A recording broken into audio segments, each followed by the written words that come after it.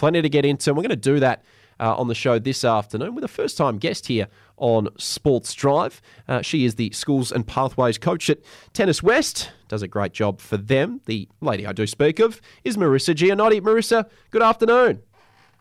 Hey, good afternoon. Thanks for having me. Thank you very much for taking the time. Are you enjoying the tennis that's currently being played over in France right now? Yeah, French Open's always a really exciting tournament. Obviously, a lot of the Europeans, they grew up playing on the dirt, so it's always one that's so entertaining to watch. Who do you see in the women's competition as being the player to beat? Obviously, Iga Swiatek is playing outstanding, and she's the number one player in the world right now. But I've really liked the work of Aryna Sabalenka in 2023, and she had a good win against a quality player in Elena Svitolina in that quarterfinal matchup. Obviously, Swiatek playing a bit later on this evening against Coco Gauff. Who are you liking in the women's side?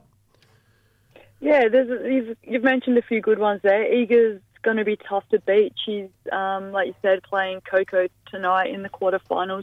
She's only dropped 9 games going into that match tonight, so she's in good form. So that's a rematch of last year's final in the quarterfinals with Iga and Coco tonight. So that's probably going to be a good judgment of where Iga's form's at. You did mention as well Sabalenka. She was on fire last night. She way too strong for Svitolina, who had also been in good form coming back from having a baby earlier this year. But, it's hard to look past Sabalenka and Iga.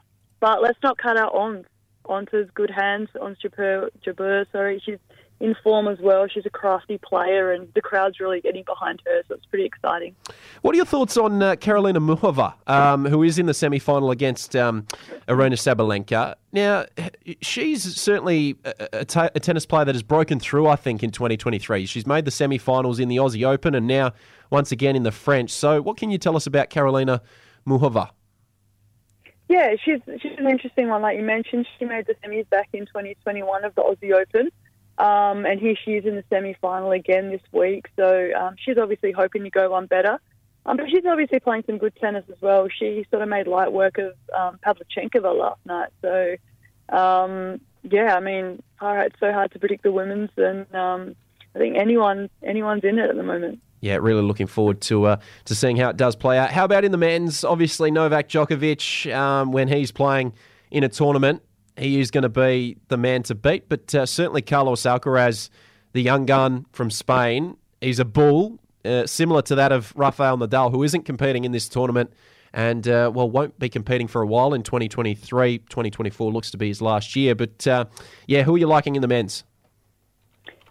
Novak, it wasn't all his way last night. He took a little bit to get going. He lost the first against Karen Khachanov, he's a quality player, obviously. We saw him dispose of Kokkinakis earlier in the tournament. So he took a little bit to get going, lost the first set, tiebreaker in the second set, ended up getting it done in 4. His matchup against Alcaraz, really interesting. Obviously, Carlos Alcaraz, current number 1 in the world. He made pretty light work of Stefanos Tsitsipas last night, who was also in pretty good form. Interesting matchup with these two. They've only ever played once before, Alcaraz and Djokovic I speak of. In the semis last year on the clay in the Madrid Masters, and Alcaraz leads that head-to-head 1-0. That's a popcorn match, that one. We have Zverev playing tonight. He's on the other side of the draw. Also Rune, that young Danish, he's had a really good lead into the French Open. And he plays Casper Ruud, who made the final last year. There's still some really big contenders in the men's, but, hard to look past Djokovic. He's been there before and done it before, so experience there with Djokovic. Yeah, it's a huge semi-final matchup. Carlos Alcaraz versus Novak is just going to be one that you just pencil in. You want to sit down and watch that. It's 8:45 WA time on Friday. So Carlos Alcaraz versus Novak Djokovic is our first semi-final that we do know will be taking place.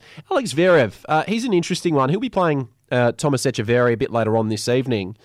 Is this a tournament that he could finally, break through and finally win a Grand Slam at? Because he's certainly been a player that I think had a lot of potential. There's obviously been some off-court stuff that I guess has maybe hurt him a little bit in some ways. But could this be the tournament that we see him actually break through and win a Grand Slam? Yeah, of course. I mean, he's in the quarterfinals here. He's playing Echeverry, who is obviously having a good tournament. He's about 50 in the world. So, I mean, his quarterfinal draw is pretty favouring ranking-wise. He's probably got a big ask against Rune or Rude in the semi-final, but definitely players that he's probably got the upper hand against. So probably the opportunity to get to the final. So, yeah, maybe it's his breakthrough.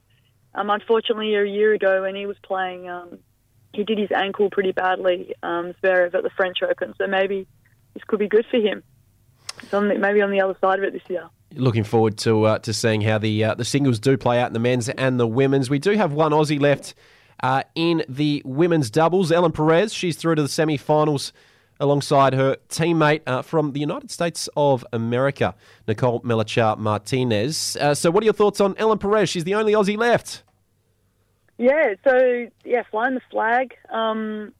They've played awesome this year together. They've won a couple of titles. Really cruisy quarterfinal win, 6-love, 6-3.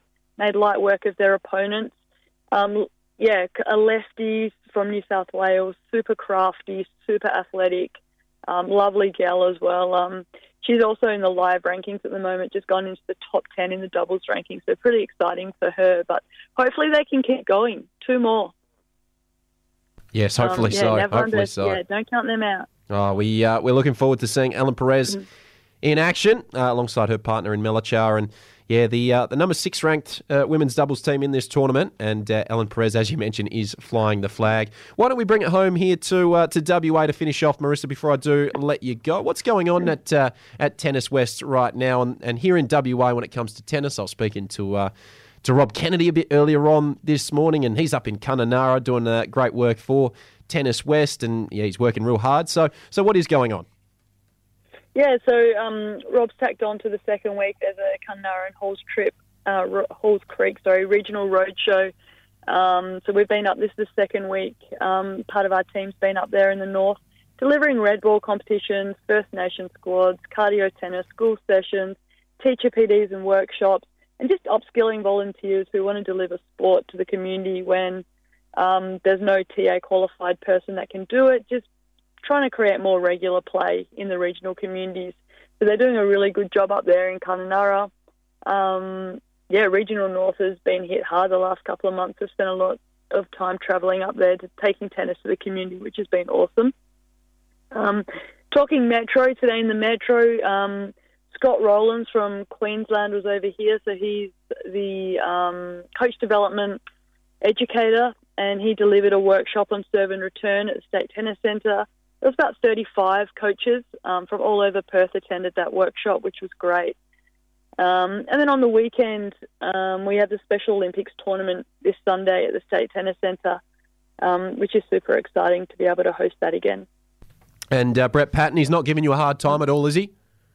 No, he's a good man. All right, good to hear. Good to hear. Shout out to you, Brett. Obviously, a 91.3 Sport FM. Big friend, of course, hosted a great show for a number of years here and doing a great job at Tennis West. Marisa, it's been a pleasure chatting on the program this afternoon. Thank you very much for taking the time, talking the latest in tennis, and we wish you all the best. Yeah, thanks for having me. Thank you. And there she goes, Marisa Gianotti. She does a great job with schools and pathways at Tennis West, former ex-touring player herself. So a big thanks to her for jumping on the show.